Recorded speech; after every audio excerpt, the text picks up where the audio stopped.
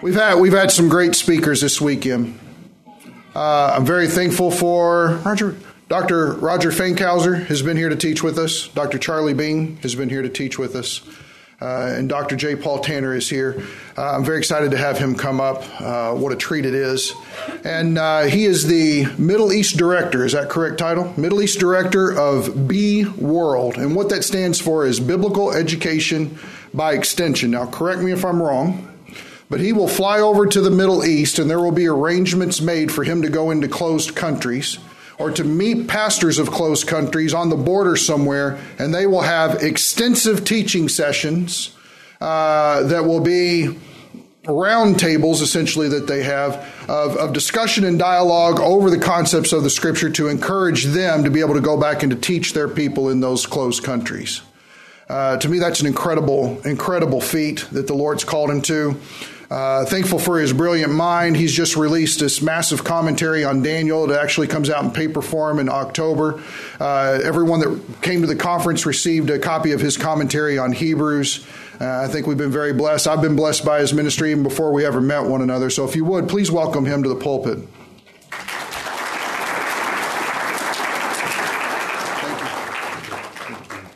Well, Pastor Jeremy, I want to thank you and thank all of you of Grace Bible for having me here. This is my second time to be in Wisconsin. I've been enjoying the conference the last few days, and along with Roger and Charlie Bing, and I'm so thankful to have this experience with you, and I hope it won't be my last time. One of the cultural buzzwords of our day is the expression deconvert. Maybe you've heard about this. We've had people that are now coming forward to renounce their faith in Christ. We've even had pastors in our country who have come to a point of disbelieving, of saying what they once had believed, their faith in Christ, they no longer do so. Now, this has become such an issue that the online website of Christian Post, which has a lot of Christian news, I look at it frequently. Over this last year, they ran a series of articles entitled Leaving Christianity. And one of those articles that drew my interest was, the title of it was, I Lost My Faith in a Chick-fil-A. It's a story about a young man named Luke, and I'd like to tell you a little bit about Luke's background. Luke grew up and this is a true story, by the way. Luke grew up in a Christian home, and from a very early age, he was homeschooled. He memorized lots of Scripture. In fact, they used to have him come up in front of church groups to recite books of the Bible. He memorized most of the New Testament. His life ambition as a young man was to be an apologist for Jesus Christ, where he would defend the faith against all attacks against it. But there began to be questions in his mind that arose at one point. A lot of it stemmed back to the whole issue of creation in Genesis 1 and 2. So he had trouble reconciling what the Bible had to say about how God created everything in 6 days, according to Genesis 1, with what he was hearing from those who claimed to be scientists. And this kind of set him on a pathway of asking more questions and beginning to wonder if what he had believed all of his life was really true after all, because if he couldn't trust what he had read in Genesis 1, how was he going to trust what it had to say about the gospel when we come to Jesus Christ? Finally, he's sitting in a Chick-fil-A restaurant one day. He's reading a book by a secular philosopher, and he comes to a point where he said, it's just not true. What I've believed all this time isn't really true. He writes these words in the article, very kind of alarming. I dropped my book. I went into the men's room. I sat on the toilet, and I bawled my eyes out for an hour and a half. It was over. I was an atheist. Having been drugged, kicking and screaming by the evidence that every desire, incentive, and goal that I had set out with. It was all for nothing but to learn that my curiosity would not sleep until my desire to be an effective apologist left me with nothing to defend. I had wanted nothing more than to reinforce my faith, But willing myself to believe something that just didn't make sense was no longer sustainable. He went on and at the close of that to say, give this words, I guess, a admonition or warning to us. Evangelicalism is on the decline. As fewer people each generation grow up with Christianity as their normal, the apologetics that have been fairly effective at keeping believers in will have to evolve if they want to move forward in an increasingly secular world. I probably don't need to tell you about the number of young people that go off to college and come to a point where they turn away from their Christian faith. The author of Hebrews faced a similar situation.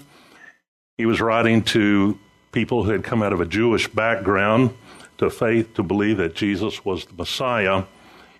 And yet they were going through difficult times because their faith was being persecuted. Naturally, those who still remained in Judaism, ridiculed them and persecuted them in different ways, and they were being tempted to turn away from the faith that they had believed in. You may be sitting there this morning and saying, well, Brother Paul, my issue isn't one of deconverting. I know that I am a solid believer in Jesus Christ.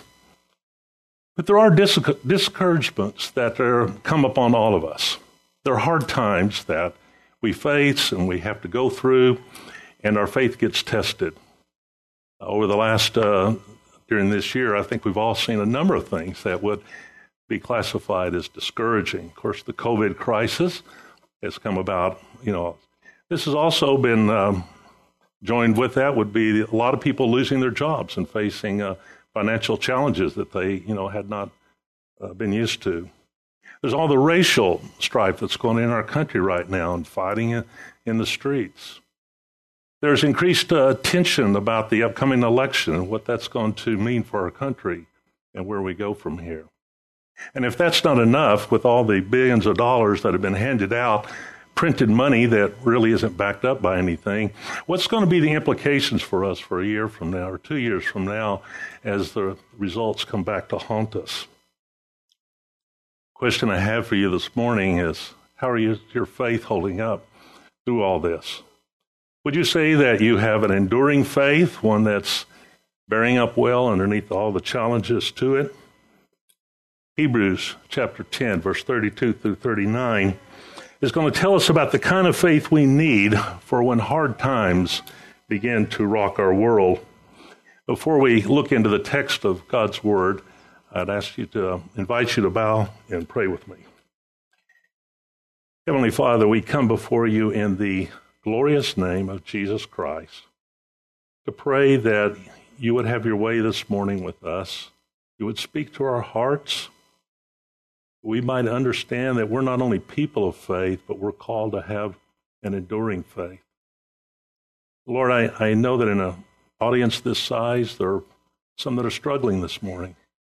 Maybe they're being tempted to turn away, that their faith is languishing. I pray that you would call them upward to a greater faith, because you are a greater God than anything we face. We thank you for this in Jesus' name. Amen. Let me give you a little orientation now. We're dropping into the latter part of Hebrews chapter 10. Throughout chapters 8, 9, and 10, the book of Hebrews, the author has been trying to make a very persuasive argument that God has brought in a new covenant that is based on a better sacrifice. And of course, that sacrifice is nothing less than the blood of Jesus Christ himself. And that is a blood sacrifice that gives forgiveness of sins, something that animal sacrifices could never do. And then he went on to admonish the audience to hold fast to the confession of faith that they had made. And in verses 26 through 31, he warned them about the danger of turning away from that and what might await them, a stern discipline from God if they were to do so. But at the end of the chapter now, he turns with more of a positive word. He wants to encourage them and see them to help them to finish well. So we come to verses 32 through 34, and well, I should say, verses 32 through 39, this last paragraph of the book, it's going to divide it up into three parts. He looks at their past, he looks at the present, and he looks at the future. So first, the past. There are past problems, one of facing hardship and suffering to follow Christ. So here's what he says to these Jewish believers in Christ who had suffered once. But recall the former days when, after you were enlightened, you endured a great struggle with sufferings, sometimes being publicly exposed to reproach and affliction, and sometimes being partners with those so treated. For you had compassion on those in prison, and you joyfully accepted the plundering of your property, since you knew that you yourselves had a better possession and an abiding one. So life had been really tough for them. And as for us, we think about application to our lives. There's maybe as Americans, we face ridicule or reproaches of being believers. We all have difficulties that we endure. We might be skipped over for a promotion because of our faith in Christ. We might be denied tenure if we're a university professor. Some have faced lawsuits in our country for their profession of faith in Christ and the stance that they had taken. Most of us in the country of America, though, don't face the kind of persecution that most Christians in the rest of the world have to face, which is a very can oftentimes be a very physical one. I've been working in the country of Syria for a number of years, actually since 2007. Up until the Civil War started, I was going in 4 times a year to do training in Syria. And now I'm bringing some believers outside the country to do training with them. But I can remember with one group of believers that we had in the city of Damascus, just not very far from a street called Straight that ran through the old city of Damascus. We had about 15 believers that were going through our training, and some of them were from a Muslim background, others were not. But I remember one young girl that was from the Muslim background. Her family was still professing Muslims, and they did not know about her faith in Christ, and she could not tell them because of the repercussions there would be for her, if she were to do so. She had a copy of what in Arabic we call the Injil, the New Testament, and one of her siblings found a copy of that in her bedroom one day. The sibling told the other family members, and her family gathered her and took her and brought her out on the street, and they beat her to a pulp and left her bleeding on the curb. They told her if she dared to go back and meet with the Christians again, they would kill her. And her life was threatened. I've never had to face something quite like that. The believers in the country actually had to help her to get out of the country because she was convinced of her faith in Christ and was determined to live for Him. The author of Hebrews reminds these Jewish believers to whom he wrote that they had a better possession and an abiding one. That better possession would be a heavenly reward, which would include living in the New Jerusalem of Christ's kingdom. I think this passage helps us to put things into perspective about what's really important in life. A number of years ago, my wife's name Linda, by the way, we've been married for 46 years. I was in the Army when we got married, and I was stationed in Germany, so we were living over there. Had a 3-day weekend. We decided to go to Paris in our little bitty Volkswagen that we had. I went to the Army supply store. I got a tent and some sleeping bags and stuff, and we drove to Paris. Now you say, camping out in Paris, really? You do something like that? And well, we didn't have a lot of money, and not too far from where they have the Arc de Triomphe in Paris, there is a park where you can actually do camping. So we tried that. It was still early spring, so it was pretty cold. And the second night, we decided we would get a cheap hotel to stay in. So I left my little Volkswagen parked outside of the hotel, and I left all the sleeping bags and the tents and everything just piled up in the back seat. Well, we didn't have very much at that point in our life. We were newly married. We were happy we had each other. That was enough. But I had one thing of value, and that was I enjoyed photography, and I had this case with all this expensive camera equipment that I acquired in the military. And I wasn't being very thoughtful, and I accidentally, unintentionally, left it in the back seat of the car. I think it had the sleeping bags over it or something. The next morning, after we had spent the night, we came out, and I noticed that the little side window on my Volkswagen was open. I didn't think I had left it open. And sure enough, somebody had broken into the car during the night, had taken the camera case with all the equipment worth hundreds of dollars, probably our only valuable earthly possession, and we never saw it again. We went back up to the hotel room. We sat on the edge of the bed, and the Lord spoke to us. He says, don't lay up for yourself treasures on earth, where rust, destroys, moths get to, but lay up for yourselves treasures in heaven. And, I never forgot that. It really helped me put in perspective, what are we going to value in life that's really of value? Everything here that we have is temporary. What matters the most is how we're going to spend eternity. And when you have that kind of attitude, it affects how all the decisions that you make in life. Well, having exposed their past problems of facing hardship and suffering, he now moves on to their present situation. They have a present need, and that is one of enduring in faith to gain an eternal reward. This is verses 35 and 36.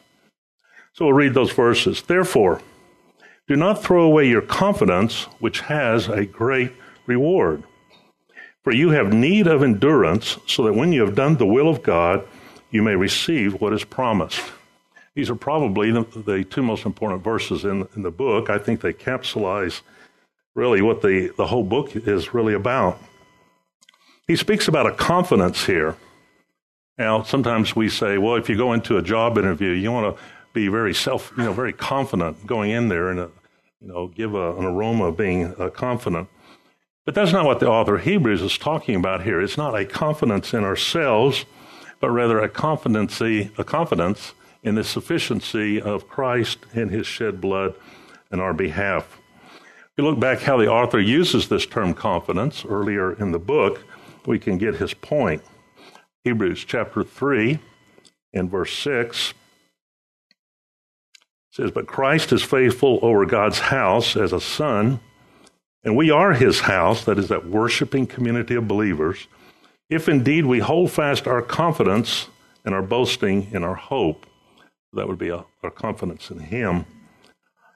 And then he says again in chapter 10, verse 19, the same chapter we're looking at, therefore, brothers, since we have confidence to enter the holy place by the blood of Jesus. So this confidence is not one in ourselves, but it's a confidence in Christ and what he has accomplished for us. His shed blood has provided for the covering of our sins so that we can be completely forgiven by God. And these Jewish believers to whom the author wrote need to be entirely convinced of that truth and to stick with it. He tells them they have a need. In verse 36, you have need of endurance. That endurance is a steadfastness to hold up under pressure and not cave in when the going gets tough. A couple years ago, a book came out and followed by a movie called Unbroken. It tells a story about Louis Zamperini. Louis was a track star as a young man, even participated in the 1936 Olympics. World War II came along. He became part of a bombardier squadron in a B-24 flying over the Pacific. Their plane went down and they were adrift at sea for 47 days. Nearly died just in that alone. They finally came to an island, but then they were captured by the Japanese. And he spent most of World War II in a Japanese prisoner of war camp. During that time, there was a prison guard that really hated him, and he was determined to break Louis's will. And no matter how hard, no matter what he did to him, no matter how much he beat him or starved him nearly to death, Louis refused, to admit that he was defeated. And He wasn't a Christian. He was enduring all of this suffering that he had to do, just determined to get through this and refused to let this guy get the better of him. After the war was over and he was freed as a prisoner of war, he actually became an alcoholic at a point, but then his wife attended a Billy Graham crusade in 1949 and became a believer. She got Louis to go with her to a meeting, and his eyes were finally open to what he really needed in life. And that the Lord broke that stubborn will, in him and brought him to faith in Christ. Even unbelievers can endure hard things. But the author of Hebrews here is calling us to endure through hardships and not give up on our faith in Christ. That's the particular point of discussion, here. And there's a motivation for that. He says there's a reward in view. Actually, that's not correct. It says there's a great reward in view, not just simply a reward. So that's the motivation for why we have this enduring faith. We're all used, I think, to rewards. When I was a child, I got rewards if I did certain chores around the house. It wasn't much in those days, maybe 25 cents, maybe 50 cents if I mowed the entire lawn. Sometimes we get motivated rewards, for grades at school. If you got so many A's, you got this. If you got some B's, you got that. If it went lower, maybe you got nothing. I had to take music lessons at one point. Didn't really like it, but, the music teacher gave me a star in the booklet. I might have gotten a reward for that. And then you go to college and you graduate, and maybe you graduate with honors and you get rewards. So we're all accustomed to the concept of rewards. But all those things are earthly rewards. And when you get to be old and then you're about to die, you think, well, really, what is all of that? It's not much. I can't take it with me, beyond the grave. But the author of Hebrews is talking about a reward that goes beyond the grave. It's a great reward that awaits you in the kingdom of our Lord Jesus Christ. As some people might say, well, as long as I get to heaven, I think that's enough. I want to say to you, that is a very immature attitude. It's not fully believing all that God has spoken to us about in His Word. Some people may say, oh, if you had only told me, I would have been willing to do anything. You see, there comes a point when it's too late to go back and live your life over again. You don't get a second chance to go through it. So this is your opportunity, for your life. And what awaits you in eternity is going to be related. There's a correlation to how you're living, your life now, and whether you have an enduring faith and you're glorifying God in your life. That's where the author has talked about their past problems or their hardships, their present need to have an enduring faith. And now he's going to move on to the future to talk about what awaits them facing Christ at His return. And this is verses 37 through 39. The author is going to quote from two passages of Scripture. One is Isaiah 26, and the other Habakkuk chapter 2. But let me read these verses. Verse 37, for yet a little while, and the coming one will come and will not delay. But my righteous one shall live by faith, and if he shrinks back, my soul has no pleasure in him. But we are not of those who shrink back and are destroyed, but of those who have faith and preserve their souls.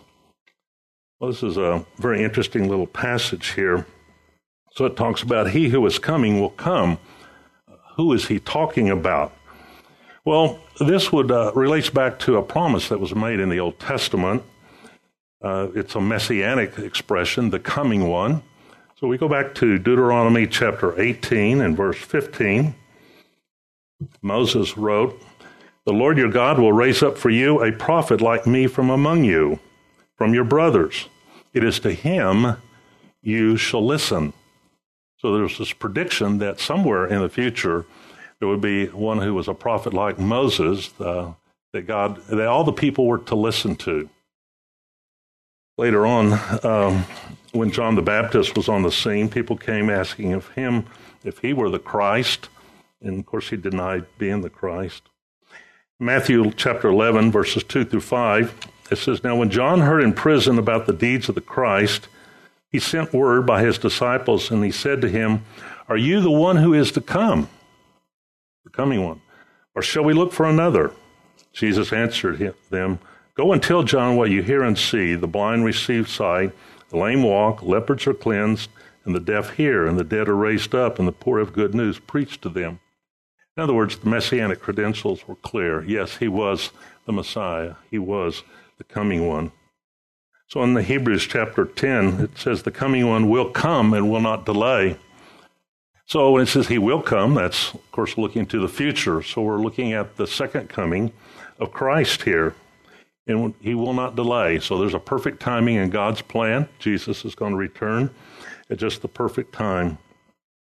The verse goes on to say, "But my righteous one shall live by faith, and if he shrinks back, my soul has no pleasure in him." So there's one person in view here, and that's one that's called my righteous one. You know, when we become a Christian, we receive a righteousness of Christ into our lives. Philippians 3 calls it the righteousness which comes from God on the basis of faith. So God gives us, imputes into us a righteousness that's not our own. But here the author is saying that person who is the righteous one, there's two ways his life might go. One is to live by faith. The other is to shrink back. That is, to shrink back in unbelief and turn away from following Christ. Why does he, if the second coming is in view here, what does that really have to do then with this point? Well, the point is that when the Lord returns, our life is going to be reviewed. There is what the New Testament calls the judgment seat of Christ, sometimes called the judgment seat of God. A number of passages speak about this. I'll read at least one of them. Romans chapter 14, verse 10 through 12. "Why do you pass judgment on your brother? Or you? Why do you despise your brother? For we will all stand before the judgment seat of God. For it is written, 'As I live, says the Lord, every knee shall bow to me, and every tongue shall confess to God.' So then each of us will give an account of himself to God." So what this passage is teaching us is that each one of us who are believers in Christ are going to individually have to appear before our Lord one day upon his return. And the purpose of it is going to be to evaluate your life. The purpose is not for punishment because your sin has already been completely forgiven. But the Lord will examine your life to see what you've done that is rewardable and what should be your reward awaiting you, in his kingdom. So we will all have to go through this experience. And I think one thing we know for sure is that the Lord is going to know our hearts. He can see every single thing about our life. He knows everything we've done from the moment we were born to the moment we take our last breath of air. And he will know whether we have endured in faith or whether we have been whether we had a courageous faith, or perhaps if we've shrunk back out of shame or fear. And the last verse of this passage, it's kind of strong words, but we are not of those who shrink back and are destroyed, but of those who have faith and preserve their souls. The destruction he's talking about here is not the destruction of hell. Notice he doesn't really say a loss of salvation. He doesn't say they're going to end up in hell. Just a destructed, or we might want to call it a wasted life, might be a better way of expressing that. The words that appear here in the Greek text are, and we don't see them because the word life is actually, or the word soul is the word suke, which is sometimes translated life. But some of the terminology in this verse is also found over in a passage in the Gospels. I'm thinking of Matthew 16, 24 and 25. This is where the Lord was addressing Peter and the other disciples. He had announced to them for the first time that he was going to be going to Jerusalem. And when he got there, the scribes and the Pharisees were going to take him and he would be killed and so forth. Peter tried to talk him out of that. Peter didn't understand all the Lord's plan at that time. And so the Lord had to give the disciples a little lesson at that point about what it means to be committed to the will of God.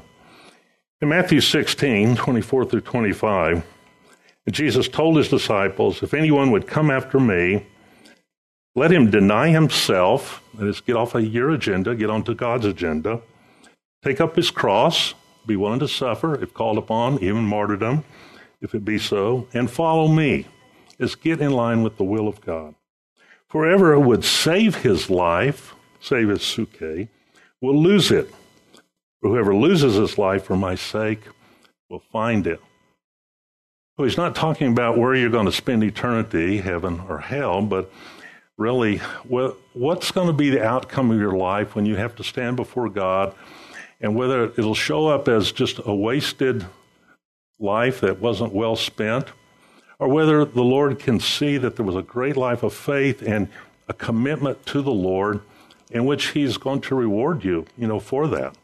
So you can end up empty-handed or going into the Lord's kingdom, with a great reward in hand. We come to the close to this sermon. None of us are exempt from experiencing hard times.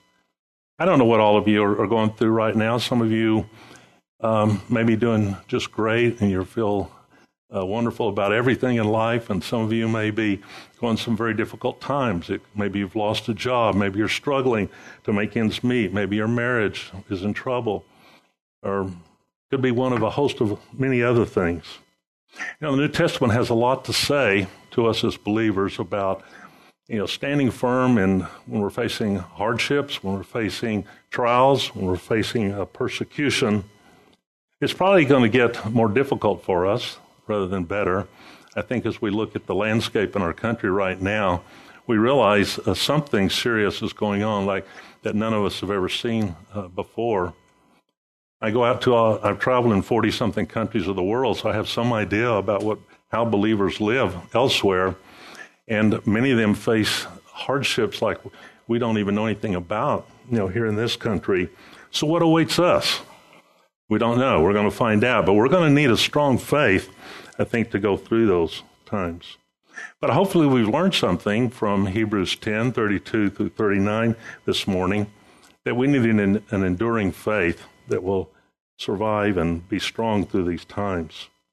I think there's a lesson to this whole passage, that when hard times come, a faith that endures is a faith Christ rewards. When hard times come, a faith that endures is a faith Christ rewards. Back when I was in seminary, I had a part-time job working at a bank in downtown Dallas.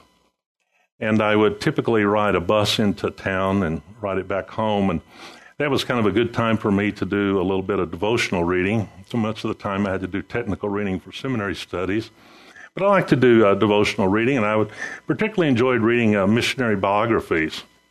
One of the ones that, I should say that all this time I think God was preparing me for the mission field. I didn't know I would end up spending most of my life as a missionary. But my wife now, we've been missionaries in the Philippines and for many years in Singapore. And finally, we were living in the Middle East in Amman, Jordan, for a number of years. And God was using that to prepare me for it. One of the books that I enjoyed reading was Shadow of the Almighty, written by Elisabeth Elliot.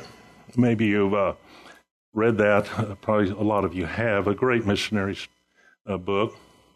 In the prologue to the book, Elisabeth Elliot talks about a journal that her husband, Jim Elliot, kept. And one morning in his personal time with the Lord, Jim Elliot came to Luke 9:24, for whoever wishes to save his life will lose it. Whatever loses his life for my sake will find it. For what does it profit a man if he gains the whole world but forfeits his soul? After meditating on that verse, that morning Jim Elliot wrote this in his journal. He is no fool who gives up what he cannot keep to gain what he cannot lose. Jim Elliot's desire was to, that was, by the way, in October of 1949, Jim and Elizabeth both went on to be missionaries in Ecuador.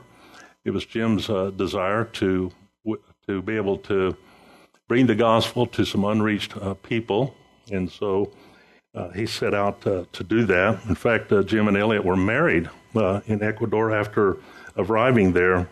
His goal was reaching a particular Indian group called the Huaorani. And along with several other men that joined him in this, Ed McCully, Pete Fleming, and Nate Saint, and Roger Udarian. So they had been trying to reach this tribe that had never been reached before. They didn't know anything about Christ at all. And they had tried dropping some gifts from an airplane to the people. Then they had a plan that one day, January the 8th, 1956, they would land their little Piper airplane on a sandbar along the Carey River in Ecuador and hopefully be able to, make the first encounter with this Indian tribe. Unfortunately, things didn't go quite as they had planned. The Indians thought that they were coming for hostile reasons, and a number of the warriors in the tribe speared each one of them to death. Jim Elliot was 28 years old. He left behind, his young bride, Elizabeth, and a 1-year-old daughter, Valerie. But his life wasn't wasted. Elizabeth Elliot went to write another book called Through Gates of Splendor. It turned out that Elizabeth and one of the ladies, actually, after a time of grieving and some time had passed, they stayed on in Ecuador, and a number of these Indians of this tribe came to know Jesus Christ as their Lord and Savior. You see, Jim's life wasn't wasted for a couple of reasons. One is that, the Indians that he so much hoped to reach, they got reached. Cost him his life, but he'll have fellowship with him forevermore in the Lord's kingdom. His life was short-lived. He went out at age 28. But yet, I'm confident he has a great reward waiting him because he had an enduring faith that could go through whatever he was called upon to do. So I ask you a question this morning. How is your faith? What would the Lord say about it? Is it one that endures through the hard times, the difficulties of life? Or is it one that's shrinking back and it's kind of like dying on the vine? The author of Hebrews wants to encourage us to have an enduring faith through the hard times, because when hard times come, a faith that endures is a faith Christ rewards. And I assure you, that reward will be worth more than anything that this world has to offer. Let's pray. Lord God, I thank you this morning as we have looked into your word and we see the great value you put upon faith, an enduring faith, a faith that holds us steadfast through the difficult times. Lord, I'm sure that there are some in here that feel like they're going through difficult times. Maybe their faith is waning. I pray, Lord, you would strengthen them. Help them to draw their strength from you and get their eyes upon Jesus Christ, the Lord and the Savior. Lord, we don't need any more Lukes that lose their faith in a Chick-fil-A. We want to be men and women who are strong of faith and receive a great reward from our Savior. I pray all of this in Jesus' precious name. Amen.